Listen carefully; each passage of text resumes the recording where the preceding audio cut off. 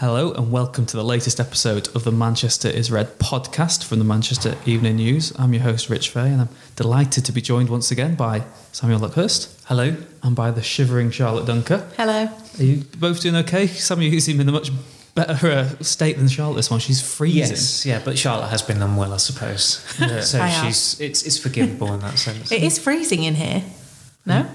It's cold, yeah, but thankfully there's some... I'm getting a shake of the head from the producer, but it is. I think we need heaters. Or maybe we should have some hot chat to warm it up. And Samuel, That was cheesy, wasn't it? Okay. Interject when you're allowed to. Samuel, we had the pleasure of going to Old Trafford on Saturday. United's response from Derby defeat to Man City was to push aside Norwich, a game where United were emphatic in the second half particularly, but even at 3-0 up, the United fans vocal in their... they're anti-Glazer and anti-Woodward chanting from the Stretford end, and I guess that proves that even though United have made a response this weekend, fans still aren't happy with the way the club is going at the moment. Yeah, mutiny simmered on a day of togetherness, I suppose, and the goals were being celebrated with the substitutes. Solskjaer was able to bring on Angel Gomez with plenty of time to give him some league exposure, but I mean, when those chants started, we were looking at each other trying to make out who is the so-and-so. Who's the subject of the Yes, the subject of self-gratification or who they're accusing of that. And I think it did jolt everyone in the press box because we just never heard it before. And then the chanting became a lot more sinister and it also spread. And then you had We Want Glazers Out, which probably started about 10 years ago with the Green and Gold movement, which also coincidentally started with a 4-0 home win in the Premier League against Hull. I'm not, obviously you can't condone the chanting given how sinister it was, and it would have been a deeply unpleasant experience for Woodward and his wife who sat with him in the director's box. It is, however, understandable why Manchester United supporters would be venting their dismay at him, given that he is the common denominator in 7 years, largely of failure. The Glazer family have never been well liked, and the fact of the matter is, if results are not good, and if you've not got a figurehead who can protect the owners and protect the chief executive from abuse like Sir Alex Ferguson could, then they are vulnerable. The Glazers are hardly ever at Old Trafford, and it's water off a duck's back to them. I've said before, the nonsense on social media in the summer about unfollow Man United and this, that and the other. Do you think they care? They don't care. Do you think it has an impact? It doesn't have an impact. What does have an impact, what is more newsworthy,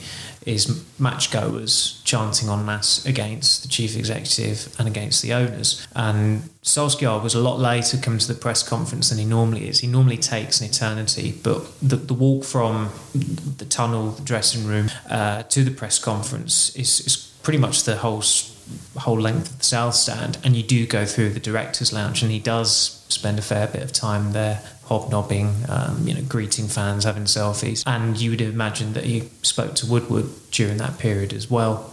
Woodward was pretty, he went back into the director's lounge quite sharpish at the end of the game, and he'll have probably spoken to him then. And then when he did get asked about the chanting, which I think was the last question at his press conference, he said, he could have done a cop-out. He could have said, I didn't hear it, I was focused on the game, I was paying attention to that.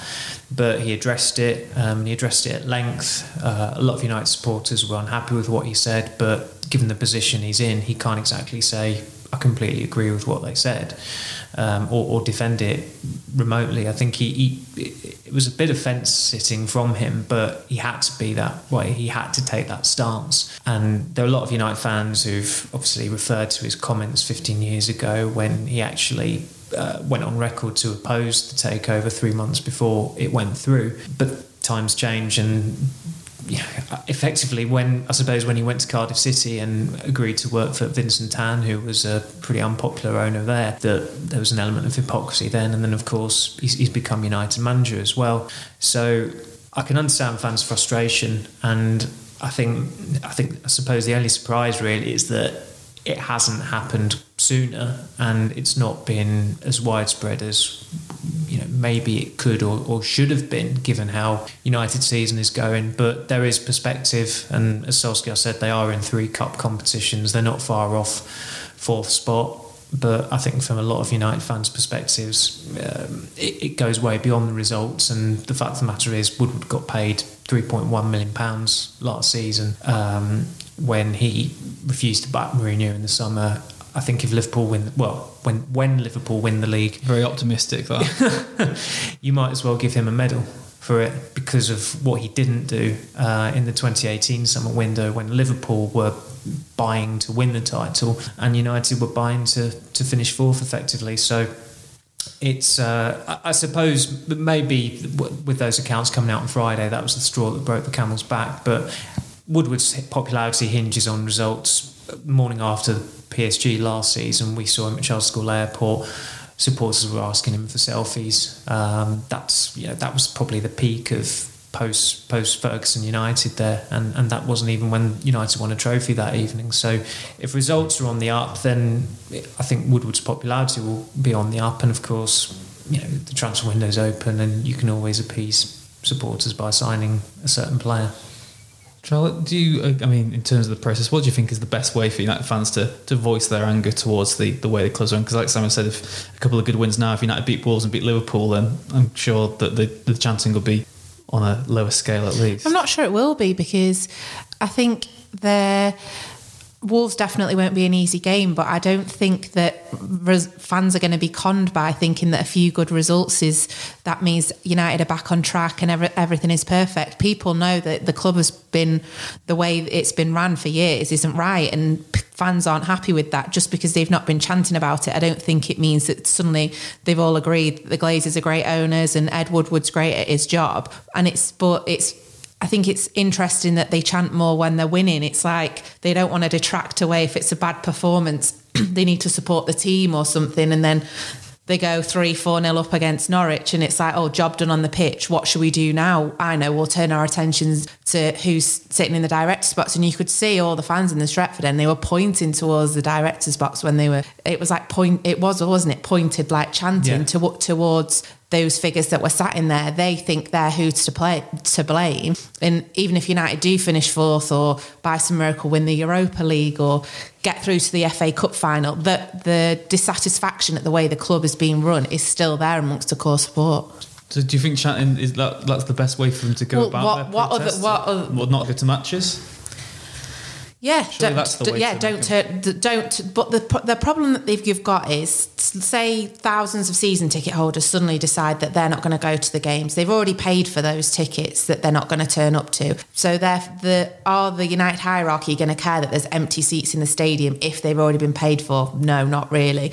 So then it's not renewing season tickets. They don't renew. The older fans or whoever is disappointed with the way the club's being run don't renew the season tickets, but someone else will buy the ticket. I know they had loads of empty seats in the League Cup against City, but the demand for selling tickets is still there. They can still get over 70,000 fans in a stadium, even though they've not been playing very exciting football and fans don't agree with the way the club's been run. So unfortunately, I think it takes some people to not go, but then other people are going to go, oh, this is my opportunity. So the only way that they've got to do it is to chant at games, isn't it? That's the only way they can voice their disapproval at the minute. I think the demand isn't as great as it was. I mean, a United season ticket yesteryear, 15, 20 years ago, would have been like getting the golden ticket in like what Charlie Bucket got that time. It's easier to get tickets now. It's easier to obtain tickets. And although, as you say, it doesn't really matter if they are empty seats and it's just season ticket holders have already paid for that game already, it's not a good look. And it certainly had an impact on Van Gaal's time there when I think it was the Crystal Palace home game where the stadium did look half empty. I think that was more of a protest against the manager than from United fans. For United fans now, if they want to protest against the owners, it is going to have to be a case of hitting them where it hurts, which is their wallets. That is the only way to do it. The Green and Gold campaign 10 years ago, as captivating as it was incredibly flawed because the presence was at the ground, so you were still paying the owners.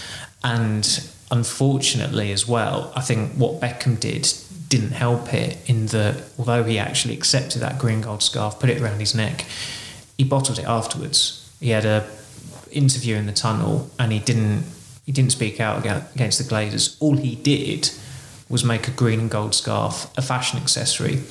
So then you'd have kids going, or adults, whoever, going to Old Trafford wearing a green and gold scarf over a Aeon or whoever they were sponsored by at the time. So the hypocrisy of it was crazy. But so do you think it needs former players to speak out and maybe? I don't think that will make much of a difference. I mean, if Gary Neville did speak out against the Glazers, that would be pretty colossal, because he's never done that before. If anything, he's actually defended them. He's accepted he gets a lot of stick on Twitter for not speaking out against them, but he wants to keep his powder dry there, because the day may come where Manchester United offer him and his mates an awful lot of money to buy their hotel off them, because effectively that is a tank on United's lawn, the hotel just opposite the East Stand. So as I said, I don't think that would make a great deal of difference, certainly not to the Glazers. Effectively, if revenue is down, if income is down, that's gonna be the thing that's going to drive them out of the club. But they have been there for, what is it, 15 years now nearly, and in times where there is a lot of dissent, they actually become more visible. They started going to games during the Green and Gold campaign, and the threats that are chanted were obviously never ever carried out, and they never would be carried out. And I think the makeup, but it is interesting that the supporters have not mobilised as such, but they did very carefully choreograph that. I would love to know from those stood in the Stretford End on Saturday, what was the trigger for that chanting? Was it the accounts that came out on Friday that showed that Woodward's got £3.1 million?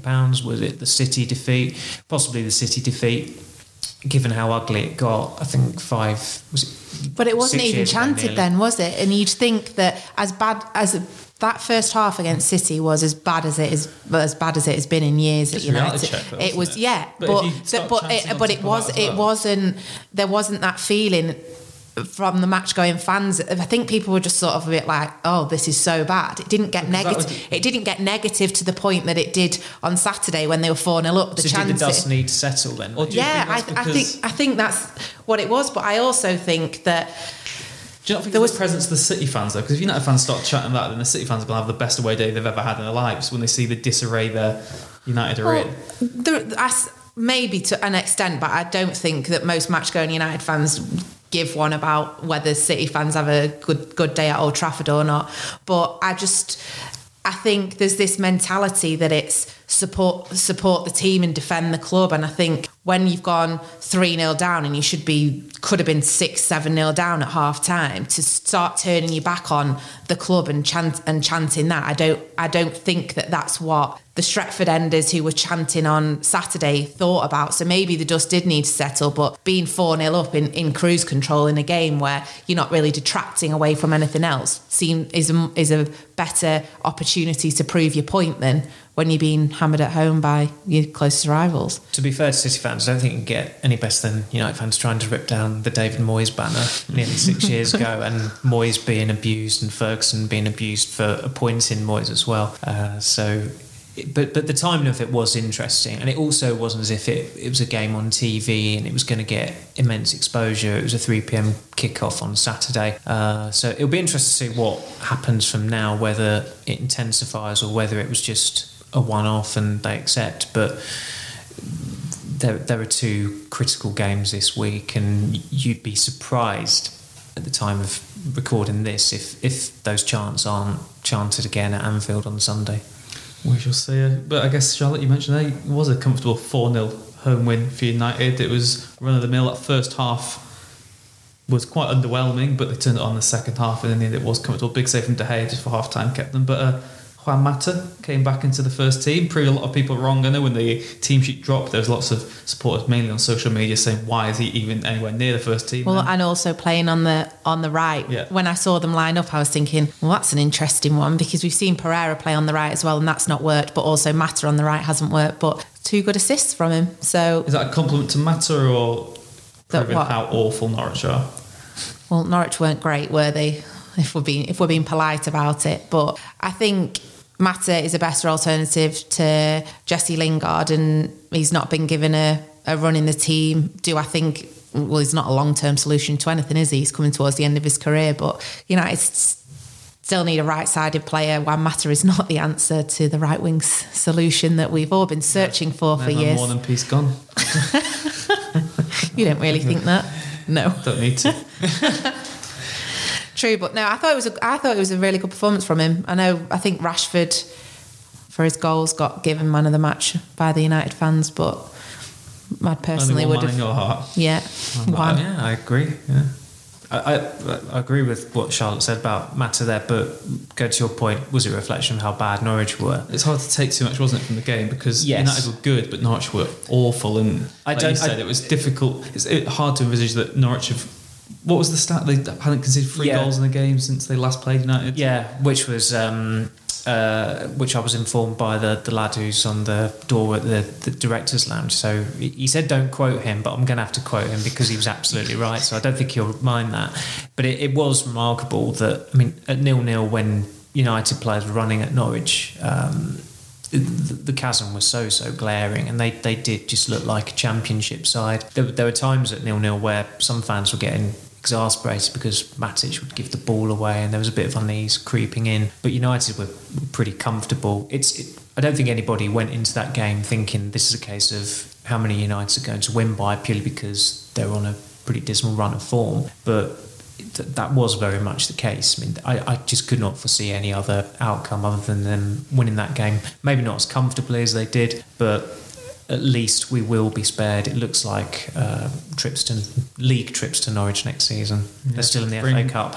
And probably that first round of Carabao next year. Who knows what's going to come your way. Charlotte, Maguire's returned to the team as well. He overcame that hip injury that saw him miss the game against Man City. It was always conflicting reports heading up to the game, but he looks back and he says he's raring to go again. Now the United have this packed fixture schedule. How impressed were you with him on his return? Because United really did miss him against Man City. Well, they did, didn't they? Because Phil Jones was brought in to replace him. We all know what happened there. So he's a lot better defender than Phil Jones, and it just shows. I think Lindelof looks a lot more comfortable when he's got someone like Maguire alongside of him than when he's got Phil Jones flailing around in front of Kevin De Bruyne. But I think after that Sheffield United game, everyone would have been surprised to see Jones again, and it's just United injuries that have led to that happening. Tuanzebe, I think he should be still considered to be given a shot because Lindelof's been a bit sketchy this season, so it'll be interesting. Eric Bailly made his return from injury on Friday night at Lee. Fallen out from Lee on Friday night? Well, evidently not. Yeah, chaos. There was no Wi-Fi and it was absolutely freezing. But apart from that... Isn't there a laptop issue I've heard about? Yeah, there is a serious laptop issue to take into consideration. But once we've taken all that into consideration, it was a great night. Yeah, they won 2-1 against Newcastle, back to winning ways in the league. Fosu Mensah made his return in midfield and Eric Bailly was back there at the back. So that's another option for Phil Jones, is going to keep falling further down the pecking order, isn't he? But Maguire, given the captain's armband again, got leadership qualities, solid enough. Yeah, Solskjaer said before Friday, he said on Friday that it was like I'm 2 new players back with Bailly and Fosu Mensah. I thought you meant Harry Maguire then. No, but for yourself, Charlotte, what have you seen enough from those two back on the return from injury? Do you think either of them has a role in the first team to play? No. I know that sounds really harsh, but I asked Fosu Mensah. It's not harsh. I asked Fosu Mensah after the game. Fosu Mensah is young. He's just turned 22. He needs to be playing consistently, and playing at the under 23s is not the level that he needs to be playing at. So if I was him, I'd be trying to get a loan before the window closes, because then he's got the last few months of the season to prove how good he is. Where should he be playing? Should he be playing right back, centre back, midfield? He hasn't even nailed down a position that's his best. He did all right on Friday. He went on a storming 60-yard run and forced a good save from the keeper, which had all the fans on Twitter were like, "Oh, get him in the first team, Solskjaer, I love this." He's made this 18-year-old look like he's an 18-year-old. Exactly. That's the point. So it was, to be fair to him, he's not played any football since April last year. It was a solid comeback. He didn't put a foot wrong. He could have scored a great goal, fine. But how on earth is he going to fit into that first team setup? I just can't see it happening. And he was saying, oh, they've got loads of fixtures coming up. Well, you're into the knockout stages of the Europa League. He's not going to be starting in that. FA Cup, if they get through from this replay, he's not going to start in that. He's not going to start in if by some miracle they get through to the League Cup final. He's not listening. Maybe he's talking about the under-23 games. Well, I asked him that. I just said, so would you be happy playing for the under-23s? And I got a nervous laugh in reply, and then he scooted out the door. So you can read into that what you will. But I don't think either of them, if we're being honest, have a long-term future in the first team. Wow. Ouch. There we go. Yeah. Heard it here first. Time for our half-time teaser. Then we'll talk about Marcus Rashford, what a weekend it was for him, his double century for United, 200 appearances, and he got a brace to celebrate. But Charlotte, Samuel, you'll know already, we will come to you if we need help. I don't need a quiz Charlotte, question. after the break, I want to know who are the only the other 3 United players to have reached 200 appearances at a younger age than Marcus Rashford. We'll be back after this. Hello and welcome back to the Manchester is Red podcast for the Manchester Evening News. Just before the break, we left Charlotte with the teaser of naming the 3 United players to have reached 200 appearances for the club at a younger age than Marcus Rashford. Are you going to give us? I'm going to try. Okay. George Best. Correct. Wayne Rooney. No. No. Well, that's gone off. After all the furore on social media, Norman Whiteside. Yes. You've got the 2 hardest, I think. Giggs. Just like that, just to tap it. I only know that because I checked the Mirror's back pages. Well, when I was looking at the back pages, and obviously the Whiteside thing. Has that made the back page on the Mirror? Yes, on our sister paper's back page. Yes. Wow. About Mrs. Whiteside. Yeah. Well, it was Ash who sourced the question, so he's obviously not looked very far, has he, for it this week? But Samuel, transfers. We all know where this is going to go. Yeah. Bruno Fernandes. It was almost a taboo in this summer to mention his name, but he's back again. How close is he going to come to Old Trafford this time? Well, when producer Ash mentioned his name the other week, I just thought, funny joke, etc. But then, of course, they are actually looking at the possibility of signing him. If United do sign him, the hyenas on Twitter will just be so ecstatic that they probably won't wonder or ask, why didn't United sign him 5 or 6 months ago when anyone had a free run at him? And a guy he's 25, I think. I mean, scoring 14 goals and 13 assists, whatever it is, that is not deal-clinching form at that age. It's not like someone has matured into a United standard player in that time. And not a lot has really changed.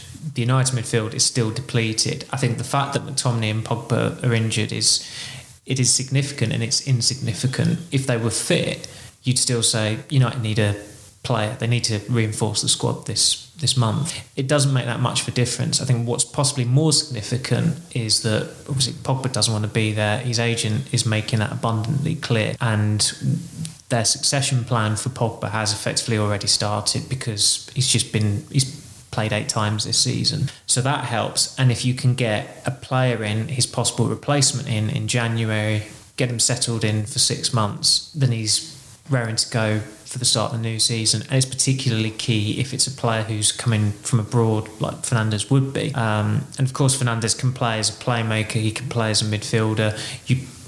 I suppose you'd probably say he'd be an attacking midfielder rather than a playmaker, and then if you get him in, you also go for the playmaker as well. It wouldn't affect. I mean, this is for maybe headline SEO purposes, but it wouldn't affect any pursuits of someone like Maddison or Grealish. I don't think so.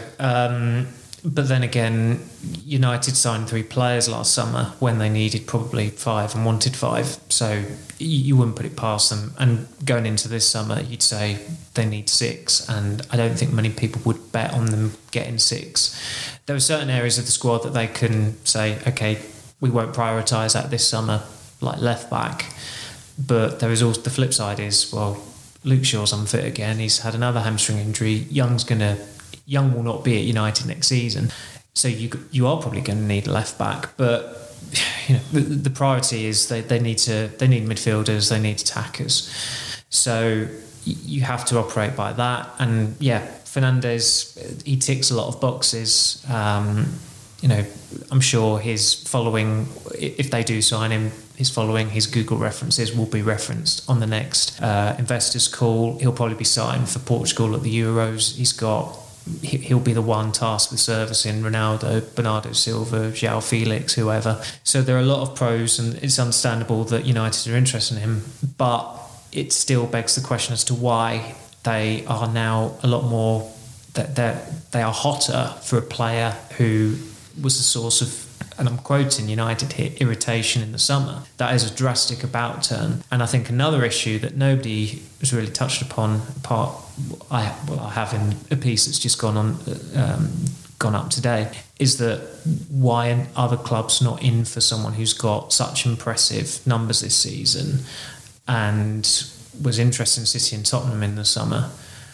It seems like United have a free run at him, and you feel a bit uneasy on United's behalf that that's the case. It's a little bit like Lindelof in that they had a free run at Lindelof and you wondered why is nobody else in for him, and then we saw why at Huddersfield, although Lindelof's matured into a decent player for United, he's still had a bad season up until this point. And unfortunately for United, Twitter opinion is not a reliable gauge of how well or how good a player is. A lot of people on Twitter in the summer were convinced that Nicolas Pepe would be phenomenal in the Premier League. Admittedly, it's taken Luke Shaw to ease him into what a Premier League player should perform like, but he was pretty useless in the first half of the season for Arsenal. And I know there's mitigation there with Emery being pretty hopeless while he was overseeing Arsenal in the first few months of the season. But it's asking an awful lot of a player to come from Portugal at a level which is pretty... I mean, there's no... He's operating under no pressure at Sporting. There's 16 points off the top there. They never challenge for the league. They never win the league, if memory serves rightly, in recent years. Whereas, I mean, a lot of United fans, I'm sure, will say, well, James Maddison, 16 points off with Leicester in the Premier League.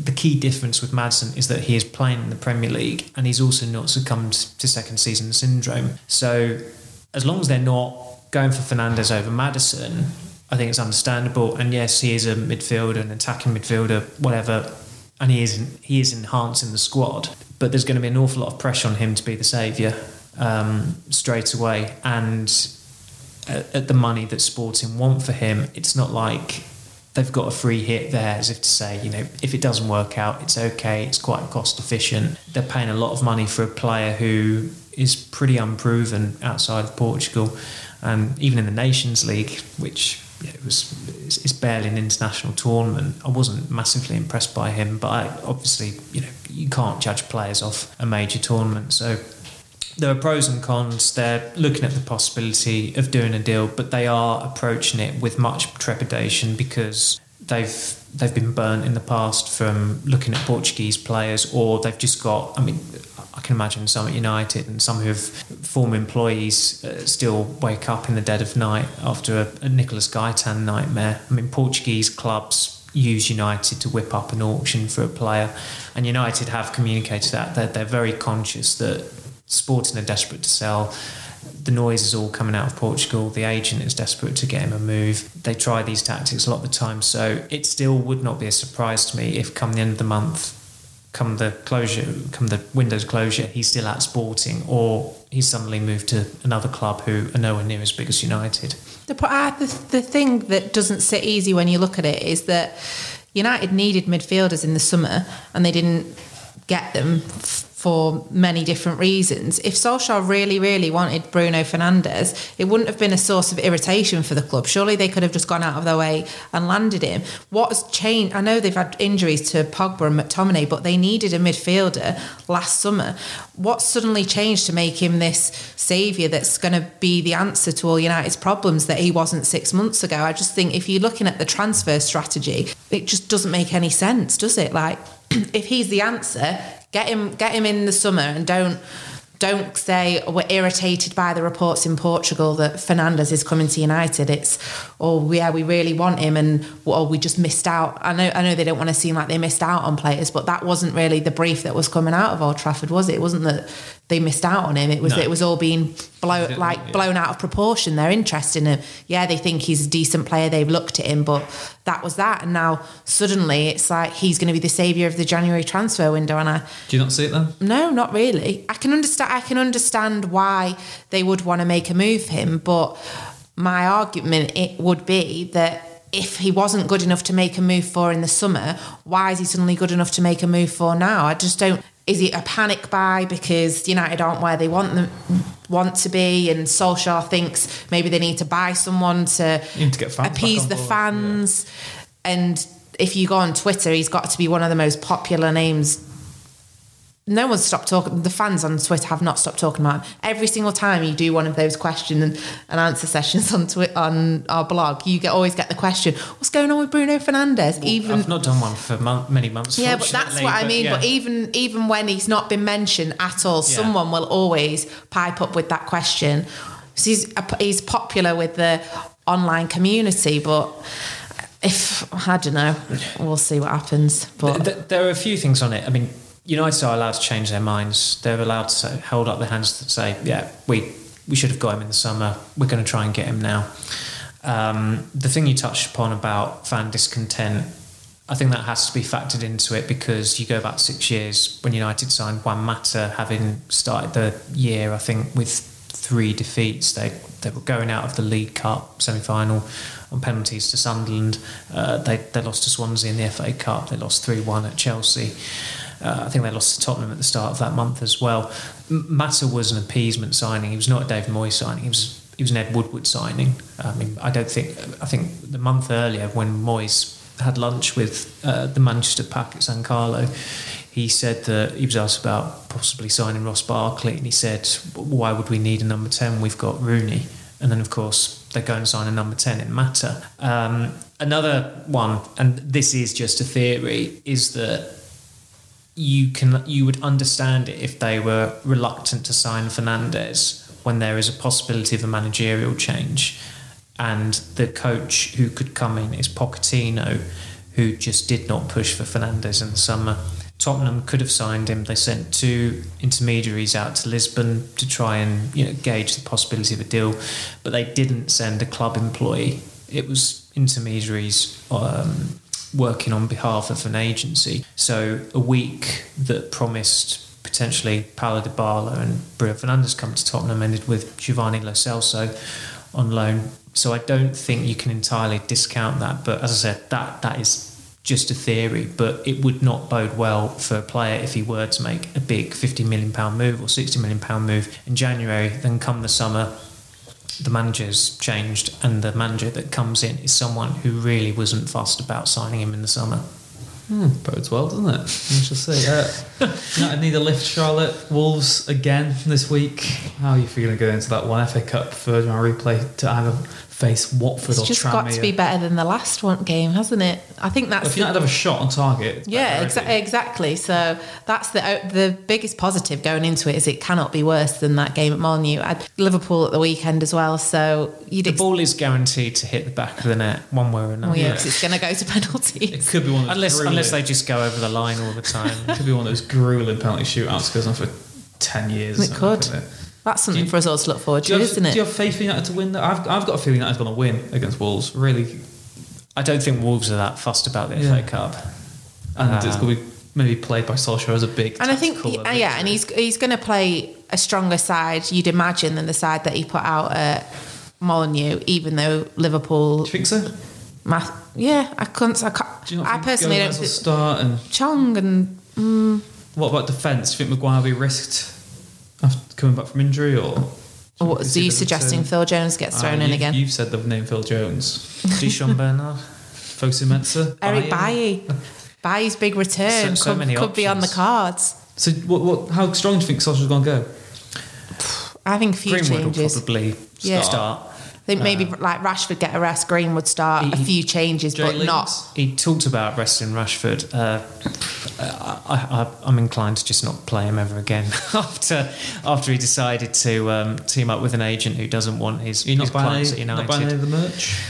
No, I mean, did you see that in the programme on Saturday? One of the adverts for one of Man United's many sponsors, Lingard, is obviously posing in it, but of course he's also doing his insignia with his hands. I mean, he did that when he scored in the friendly against Milan and Cardiff, and you just think that it's the desperation, really, really. Did it get to Starner as well? Yeah, he did. Yeah. When he captained. At least he's got someone who can advise him properly now, I guess, in Mino. Charlotte, Wolves, what's your prediction? I think United will win. Samuel? Yes, I'll go along with you two and say they'll win. There we go, positivity. Hopefully. I got the score right on Saturday, with no so. extra time. What's the score Wednesday then? Oh, I thought you said what was the score on Saturday. I was like, I know I'm It's not not good at these quizzes, but I'm good at that. 2-1. 2-1 United Wednesday. Okay, you heard it here first.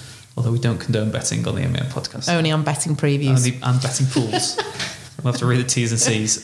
Samuel, Charlotte, thank you very much. Thank you. For joining us this time on the Manchester Red podcast. We'll be back again prior to the weekend trip to face Liverpool at Anfield. Please do leave a like and subscribe if you haven't already, and we'll see you again next time.